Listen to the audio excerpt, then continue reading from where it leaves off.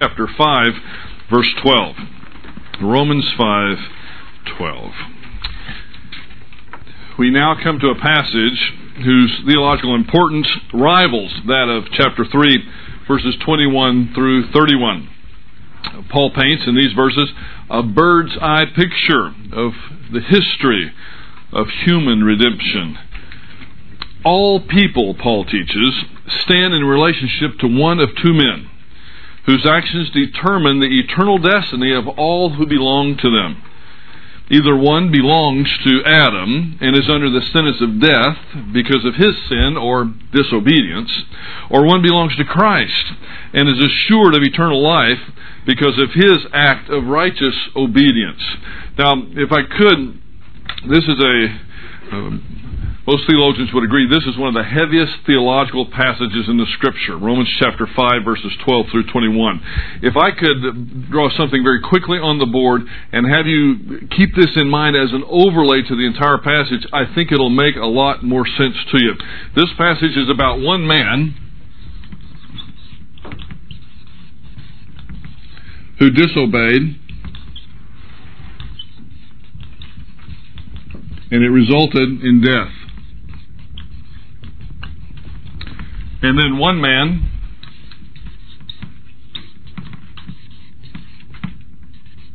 who obeyed, and it results in life. The man who disobeyed, of course, was Adam. The one who obeyed was Christ. So you have a one-man relationship. One disobeyed results in death. One obeys results in life. Now that framework can be overlaid over this entire paragraph. If you can go into it with that understanding, this very complicated theological passage can make, I believe, a lot more sense to you a lot quicker. So again, let me repeat. All people, Paul teaches, stand in relationship to one of two men, whose actions determine the eternal destiny of all who belong to them. Either one belongs to Adam and is under the sentence of death because of his sin, or disobedience, is the term that Paul will use here, or one belongs to Christ and is assured of eternal life because of his righteous act of obedience. The two acts, while momentous in their significance, are not equal in power. Christ's act is able to completely overcome the effects of Adam's sin. Anyone who receives the gift that God offers in Christ finds security and joy, knowing that the reign of death has been completely and finally overcome by the reign of grace, righteousness, and eternal life. Now, the theme of this paragraph, and by the paragraph I mean verses 12 through 21, the great theme of this paragraph is Christ's act of obedience is powerful enough to overcome Adam's act of disobedience. Christ's act of obedience is powerful enough to overcome Adam's act of disobedience. Now, where does this paragraph fit with the flow of the letter? Remember, in the previous paragraph, verses 1 through 11, Paul had stressed the certainty of our justification. We studied it over several weeks. He answers the question essentially in verses 1 through 11, will this justification survive this life? And he answers it in two ways. First, negatively, in verses 1 through 5, even though I experience tribulation in this life, it is not designed to destroy me, it's designed to strengthen me. It's designed to result in hope, not despair. I remain justified in spite of suffering. That was this chapter, the first 5 verses. Then Paul answers the question, will justification survive this life? In verses 6 through 11, positively. We were justified when we were sinners, when we were enemies of Christ. Now that we're family, He will keep us justified. The passage, Romans chapter 5, verse 12, begins, therefore, just as through one man sin entered into the world, and death through sin, so death spread to all men because all sinned. And in most of your Bibles there will be a dash after the word sinned. I'll explain that in just a moment. This passage, and by this passage I don't just mean verse 12, but we'll start with verse 12 tonight. We'll study the rest at a later date, over several weeks actually. But this passage shows why those who have been justified and reconciled can be certain that they will be saved from God's wrath and share in the glory of God. So, the previous paragraph answered the question, will this justification survive this life? Now, in this paragraph, Paul tells us why this is going to happen. It is because Christ's act of obedience ensures eternal life for all those who are in Christ. Again, this basic overlay of the passage. One man disobeyed. That one man is Adam. You're going to either be identified with one, or you'll be identified with one of these two. There are no third choices. You may say, you may bring up Buddha, Muhammad, yourself, whoever you want, but then you're still being identified with Adam. You're either Adam or Christ. Adam's going to result in death. Christ is going to result in life. We're all born identified with Adam. I think this passage will make this crystal clear. Again, therefore, just as through one man sin entered into the world, and death through sin, and so death spread to all men because all sinned. This passage could be read, and let me just insert a translation that may help us follow the actual grammatical flow. Therefore, it's literally because of this. And this because of this actually looks back to verses 1 through 12, and there's a sense that it looks forward to verses 12 through 21. It's kind of a hinge phrase, diatuto. Because of this, just as sin came into the world through one man, and death through sin, so death spread to all men because all sinned. Ordinarily, a writer begins a sentence, or when a writer begins a sentence with the Greek term just as, he's introducing a comparative sentence that would end in so also. Just as, so also. We do that in English too. But Paul doesn't do that here. And because of that, most New Testament scholars conclude that Paul starts a comparison in this sentence that he doesn't finish. This is one of the things that makes this passage so complicated in its original language. At least he doesn't finish the sentence grammatically. At least he doesn't finish the sentence grammatically right away. There are some theories about when he might come back and finish the sentence. We'll have to talk about those as we get to later on in the paragraph. This is what grammarians call an anakaluthen. Perhaps you've heard that term. Now you know a new one. An anakaluthen is a sentence a comparison that begins but doesn't finish. The one man referred to in verse 12 is, of course, Adam. The name Adam actually means man in Hebrew, Adam. It's very simple to remember when you're taking Hebrew. Adam means man. The noun for sin in this passage is in the singular, which we'll find is characteristic of Paul from now, chapter 5, verse 12, all the way through chapter 8, verse 13. We'll see sin ordinarily in the singular. Sin has an active role in this section of Romans. We'll see 5 aspects, actually. Sin reigns in chapter 5, verse 21. Sin can be obeyed in chapter 6, verse 16 and 17. Sin pays wages, chapter 6, verse 23. Sin seizes opportunities, chapter 7, verses 8 and 11. Sin deceives and kills, chapter 7, verses 11 through 13. I don't understand how anyone could preach the word and not preach sin, but many pastors won't do it because they think it's offensive. But you know what? If there was a poisonous snake in one's bed, do you think it would be offensive to say, hey, listen, there's a rattlesnake in the bed, you might want to jump out of it? I mean, really? I mean, where do we get this nonsense that to tell somebody the truth about their status, either you're identified with Adam and you're going to die, you're identified with Christ, you're going to live, that's offensive? Come on. It's cowardly, is what it is, not to tell the truth. In a word, Paul personifies sin, picturing it as a power that holds sway in the world outside of Christ, bringing disaster and death on all humanity. I think people need to know that. People need to know that if you don't change your mind, things are not going to go well for you. The fact that Paul attributes this sin to Adam in this passage, therefore, just as through one man, sin entered into the world. Did you catch that? It doesn't say through one woman. Okay. Well, I mean, it's an important theological point. Paul attributes this sin to Adam, and that's significant because surely Paul has read Genesis, and in Genesis it's clear that the woman sinned first. So why is he blaming Adam? It should, you'd think of it just as through one woman sin entered into the world, but he doesn't do that. Yeah. No, in fact, it's clear Eve sinned first. Paul tells us as much in 2 Corinthians 11:3 and 1 Timothy 2:14, if we couldn't get it from Genesis, which we can. So, for the few minutes that we have left tonight, before we go any further with Romans chapter 5, I'd like to set the stage for us by going back, all the way back to Genesis, the very first book of the Bible, the 3rd chapter. So for the rest of the time, you don't even have to hold your place in Romans chapter 5. Let's turn back to Genesis chapter 3.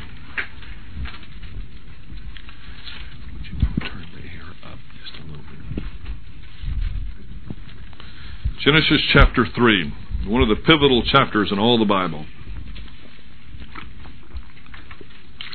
It's said sometimes that in order to understand the New Testament, you have to have a grasp of the Old Testament. And in order to understand the Old Testament, you really have to have a grasp of the book of Genesis.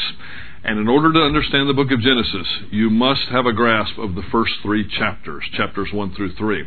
The creation and the account of creation and the account of the fall. Without a grasp of that, many of our theologies will have faulty foundations. Even I believe the theology of soteriology will have a faulty foundation without a proper grasp of Genesis chapter 1 through 3.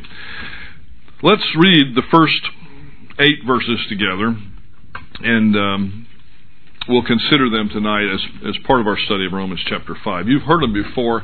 Listen to them afresh, and why don't you practice for our Bible Study Methods course that's going to be coming up in a few weeks.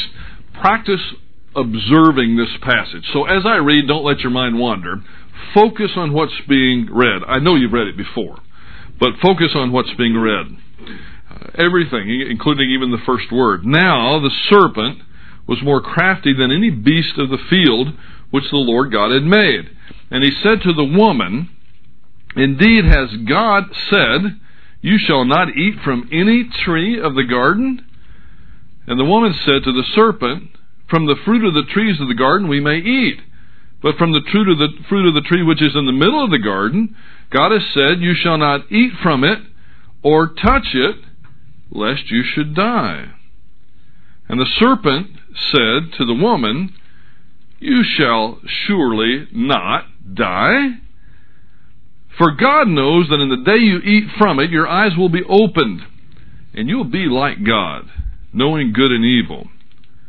When the woman saw that the tree was good for food, and that it was a delight to the eyes, and that the tree was desirable to make one wise, she took from its fruit and ate. And she gave also to her husband with her, and he ate. Then the eyes of both of them were opened, and they knew that they were naked, and they sewed fig leaves together and made themselves loin coverings. We'll stop there. If we have time, we'll go further, but otherwise we'll stop there tonight. There is some question about how much time elapsed between chapters 2 and 3, or between the creation, the 7th day of creation, when the Sabbath day of creation, when God rested, not because he was tired, but because his work was finished. He had created man, and everything else he created, he said it was tov, it was good. When he gets to man, he said it's tov me'od, it was exceedingly good. So we've finished the 7 days, and we have to wonder how much time elapsed between the 7th day of creation and the day of the fall. Al Ross, who's one of the greatest Old Testament scholars that there is, right in a class there with Ron Allen, who will be here in April to speak to us. We're going to have an incredible time with Dr. Allen. But Al Ross points out that there's nothing grammatically in this text that indicates it could be anything other than Monday. The very next day. It may have been a little bit of time. I personally don't think it was very much. I don't think that it was 1,000 years, because Satan has witnessed this creative event, and Satan knows what he's going to do. He knows he's much, much smarter than either the man or the woman, exponentially, and I don't see him waiting around for that long to go in and attack this couple. But it really doesn't matter how much time they had. Some people say that there was, it may have been 1,000 years. There was no children there. There's children after the fall, etc. All that. They were told to be fruitful and multiply before the fall. If you read the text carefully, I just would have to assume that if this was 1,000 years, there'd be a whole lot more kids around. So whatever the case, I think this is my guess is it's within a 9-month period anyway. So there's no children around because I don't think Adam would have waited 1,000 years to start attempting to procreate. So we won't go very far down that road. Even though I see some of you want to. That's this group. Now the serpent was more crafty, so we've entered into a very serious day in human history. The most significant day in human history, in my view, is the day that Jesus Christ was crucified, and if we put the days together, the day that he was resurrected. But he would have never had to go through that day if it wasn't for this day, because this is the day that man fell. And when man fell, it was a colossal fall. Sometimes we don't pay quite enough attention to the fall. Sometimes we minimize the fall or the effects of the fall. The fall was a huge event in human history. And when man fell, everything fell. Even creation fell. And Paul says that creation even today groans under the curse of the fall. This is something we'll talk about also in Romans chapter 5, verse 12. The whole idea of total depravity. And what does that mean? And it's a heavy theological term, but what does it mean to us as we live our lives on a daily basis? The serpent here is identified in Revelation chapter 20, verse 2 as Satan. So we understand that the tempter, at least I understand, that the tempter was Satan himself, who possessed and controlled a literal snake. Now, the snake didn't crawl around on his belly before the fall. It does afterwards. We don't know a whole lot about this serpent, other than that the serpent was more crafty, more wily, more wise than any beast of the field which the Lord God had made. I want you to notice, I hope you already observed it as we read through the passage, but Satan's first step was to plant a seed of doubt into Eve's mind concerning God's ways. He does that in verses 1 through 3. The key phrase is the phrase of any in verse 1. And you can almost see or hear, even feel the dripping sarcasm that the serpent uses to penetrate through the defenses of the woman. And he said to the woman, "Indeed, has God said, you shall not eat from any tree of the garden?" Or this could be translated in Hebrew, you can't eat from every tree? Either way, he's dripping. You gotta be kidding me. You got all these wonderful trees here, you mean you can't have them all? And he's baiting her. He suggests here, actually what he's doing, he's focusing her on one prohibition that God had done, and he suggested that God didn't really want what was best for Adam and Eve, but really was withholding something from them that was essentially good. We didn't cover it. We've got tapes on this, and I would invite you, if you're interested, to go back and listen to the lessons that we did in Genesis. But remember, again, his creation as it was created was tov. It was good. And the creation of man and woman was tov me'od. It was exceedingly good. And Satan is trying to convince the woman that that's not the case. That God doesn't have her best interest in mind. He certainly doesn't have Adam's best interest in mind either. He's only got his own best interest in mind. He doesn't want anybody to be like him. Of course, Satan already had gone down that road. But he didn't want anybody like him. He just wants it all for himself. He's almost like he's a cosmic puppeteer up in heaven, just manipulating you, trying to make life miserable for you. And that is a satanic lie that has come all the way through to our day. There are people out there that really want to try to convince you that God doesn't have the best in mind for you. Maybe even the person that's trying to convince you that God doesn't have the best in mind for you is you. Sometimes we have a pity party and we start thinking that, oh, poor, pitiful me. Nobody loves me. Nobody loves me. It's a pretty inclusive word, isn't it? Nobody includes God, doesn't it? Well, you're doing exactly what Satan tempted the woman to do. Think, well, God doesn't love me. Yes, he does. What else has he got to do to prove that to you? Now listen, seriously, what else has he got to do to prove to you that he loves you other than that, what he's already done? You say, well, he could give me that car I want. And I'm not kidding. Some people are that way. I knew a couple that of a different theological persuasion. They were believers in the Lord Jesus Christ, I'm convinced, but they had seen a house. They wanted a huge home, and they claimed it for themselves. You know how that goes? I claim that house for myself. And then they prayed to God to give it to them. Well, he didn't give it to them. Meanie. What a mean God. And then they turned around and became angry with God because he didn't give them the new house. Something must be wrong. Then after they became angry with God, they looked upon themselves and said, well, what am I doing wrong? Well, the first thing you're doing wrong is your theology's all messed up. You don't mean to go around claiming houses like that. What do you think you are, a gold digger or, one of these prospectors? I'd stake a claim on that. No, it's silly. Don't do that. God does have the best in mind for Adam and Eve, and this is where Satan drives the first wedge. I love the book of Genesis because you can see the first wedges, the first time things happen, and you can also trace out how they happen again throughout the Scriptures. Well, this is how he drives a wedge between the man and the woman. He also drives a wedge between God and the woman, and he does it with dripping sarcasm. He hinted that God's line of protection was actually a line that he drew because he was selfish. There was a reason God didn't want him eating of the tree of knowledge of good and evil, and it wasn't because he was selfish. It's because he loved them. Sorry, my notes got out of order. Eve is vulnerable to this suggestion because she's going to distort the Word of God. Now watch. The woman said to the serpent, from the fruit of the trees of the garden we may eat. But from the fruit of the tree which is in the middle of the garden, God has said, you shall not eat from it or touch it, lest you die. Now, just keep that in mind. It may even be on the same page in your Bibles. You may glance back to Genesis chapter 2, let's say begin in verse 15. Then the Lord God took man and put him in the Garden of Eden to cultivate it and to keep it. And the Lord God commanded the man, saying, from any tree of the garden you may eat freely. But from the tree of the knowledge of good and evil you shall not eat, for in the day that you eat from it you shall surely die. Now again, listen to what Eve reports as what the command was. From the fruit of the trees of the garden we may eat, but from the fruit of the tree in the middle of the garden, God has said, you shall not eat from it or touch it, lest you should die. She doesn't report. If we're careful in observing what's happened, she doesn't report what God had said. Now, by the way, there's a lot of speculation as to why she doesn't report it. Did Adam not teach it to her correctly?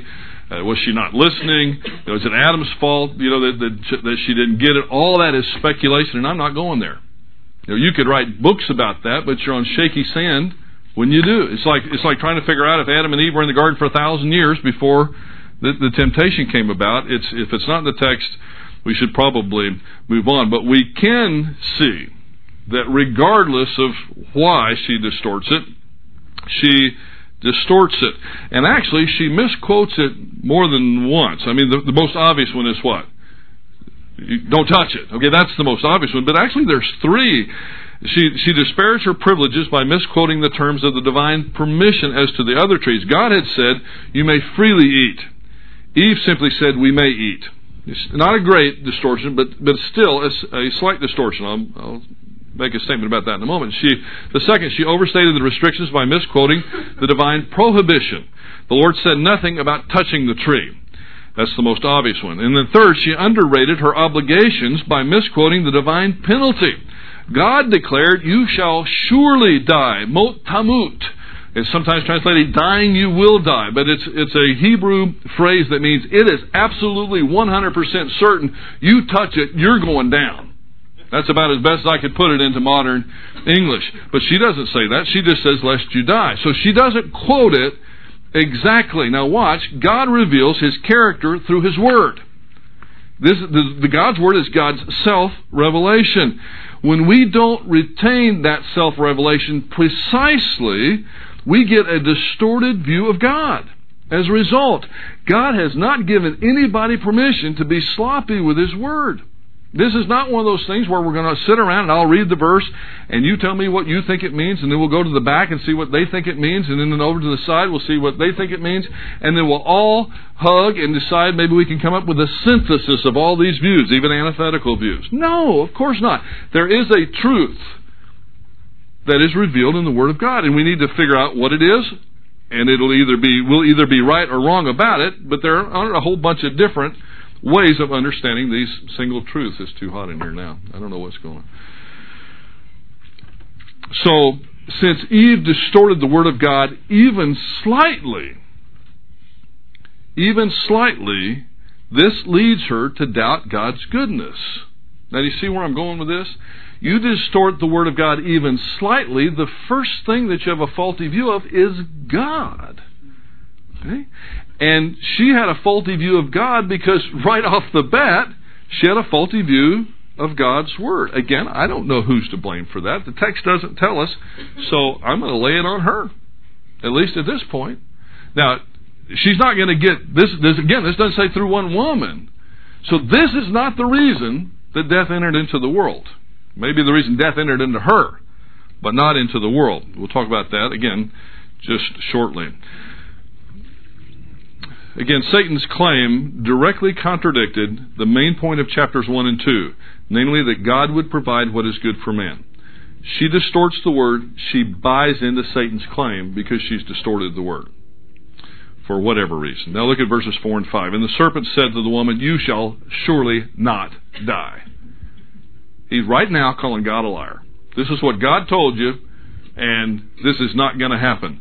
Actually, had the woman said, "Lest you surely die"? Satan's a lot closer to quoting what God had said than the woman is. You see, he just takes the opposite view. Satan knows the Word of God too.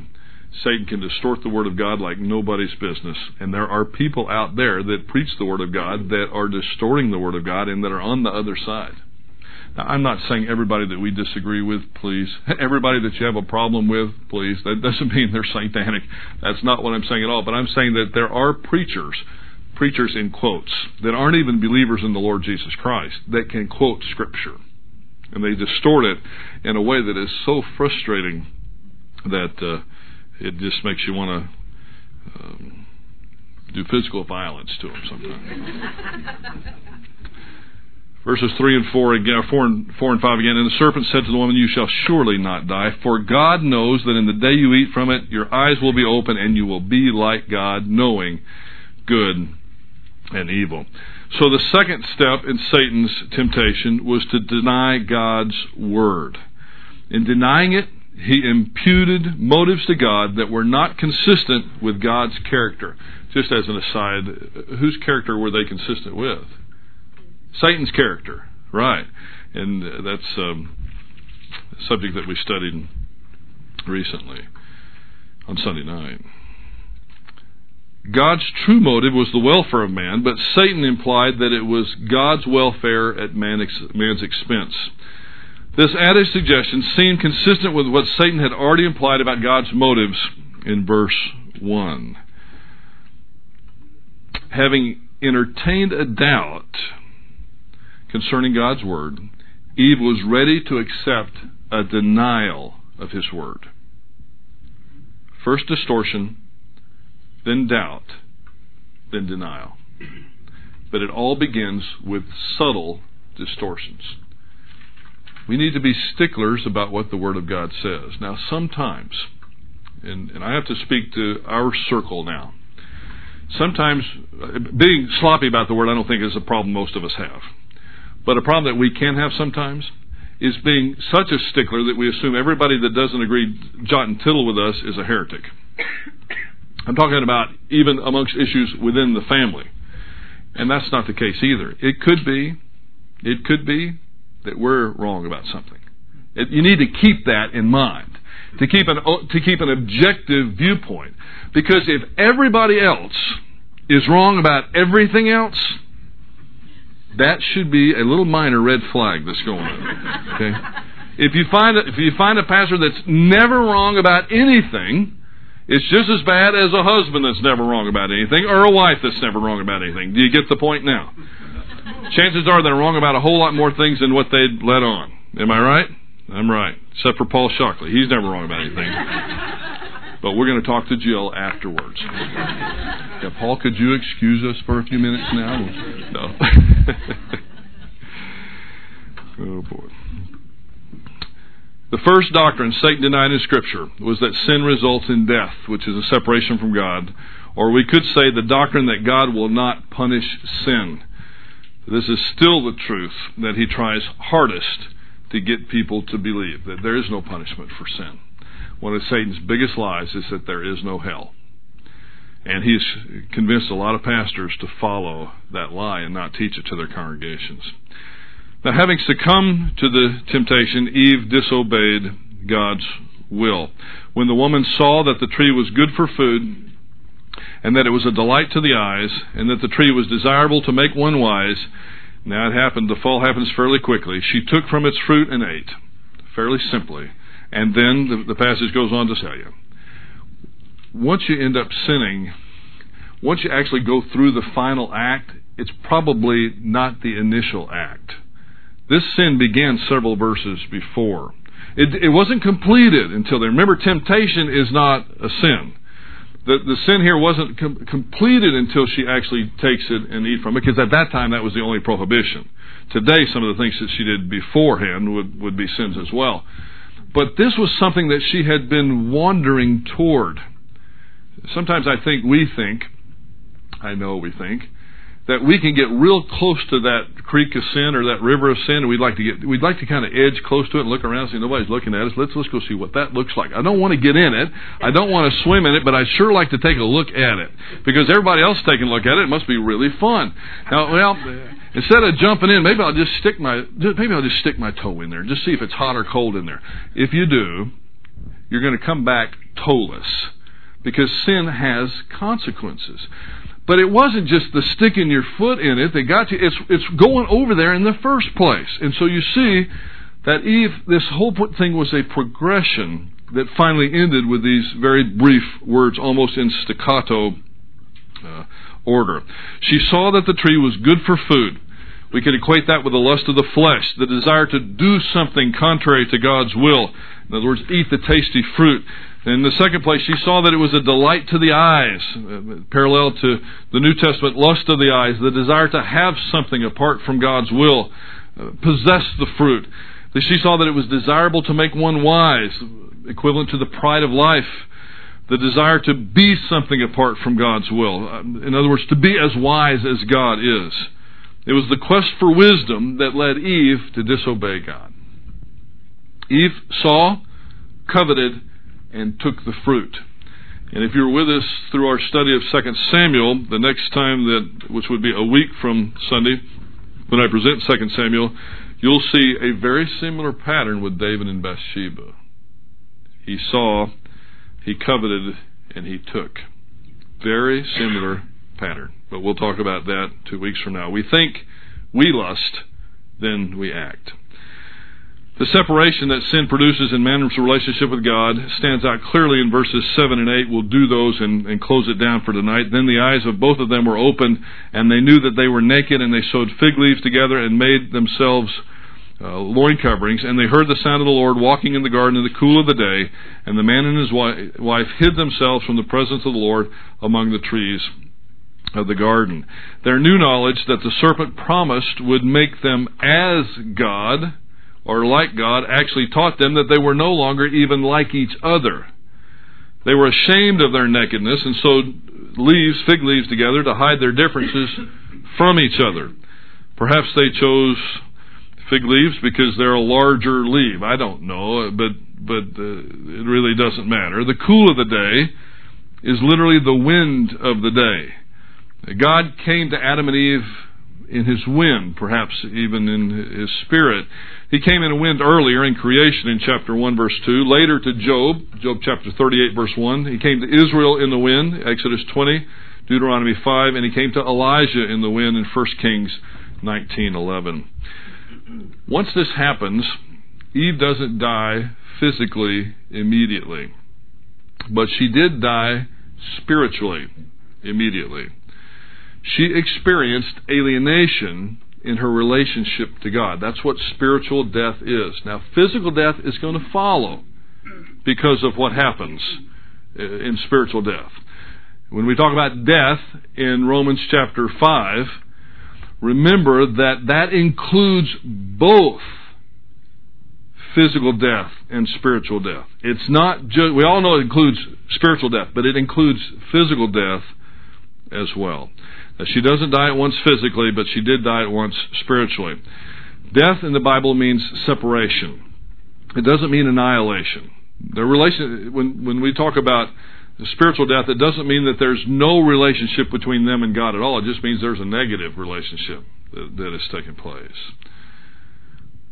Sin always results in alienation.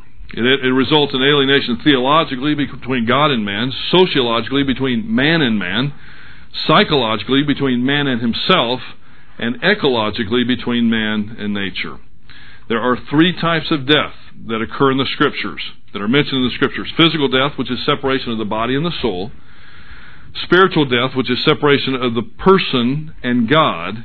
And eternal death, permanent separation of the person and God. The Apostle Paul wrote that Eve was deceived, 1 Timothy 2:14, but that does not indicate that women by nature are more easily subject to deception than men. Had Satan gone after Adam, he would have deceived him too. I have no doubt about that. I speculate, and you don't have to write this down because this is my speculation, but I speculate that the reason that Satan went after Eve was that Adam was the one who was ultimately in charge. Had he gone after Adam, and this, again, I just speculate here, but had he gone after Adam and deceived Adam, and the same order of events would have occurred, and then Adam, being the federal head of the human race, would have turned and given the fruit to his wife, and she would have taken and eaten it, then I see a theological dilemma being created. Because she could technically say, hey, listen, you told me he's the boss, I'm doing what he said to do, and so there's a big problem. But when you reverse it, this is the genius of Satan, when you reverse it and go after the woman first, and then the woman gives to the man has no excuse whatsoever. Both of them are spiritually dead, but it is the man's sin because he was not deceived. He did it with full free will. That's what Paul will talk about in Romans chapter 5.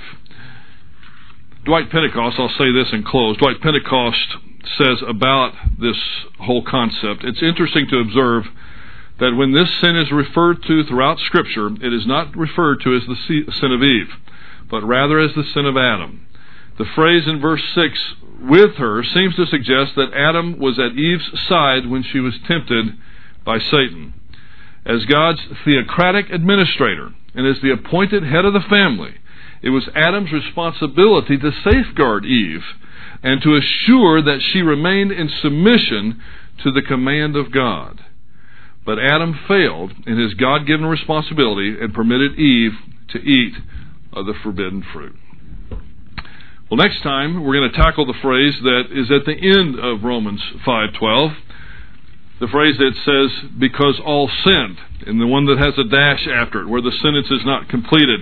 And we'll talk about the views on the headship of Adam and how sin is transmitted to the entire human race.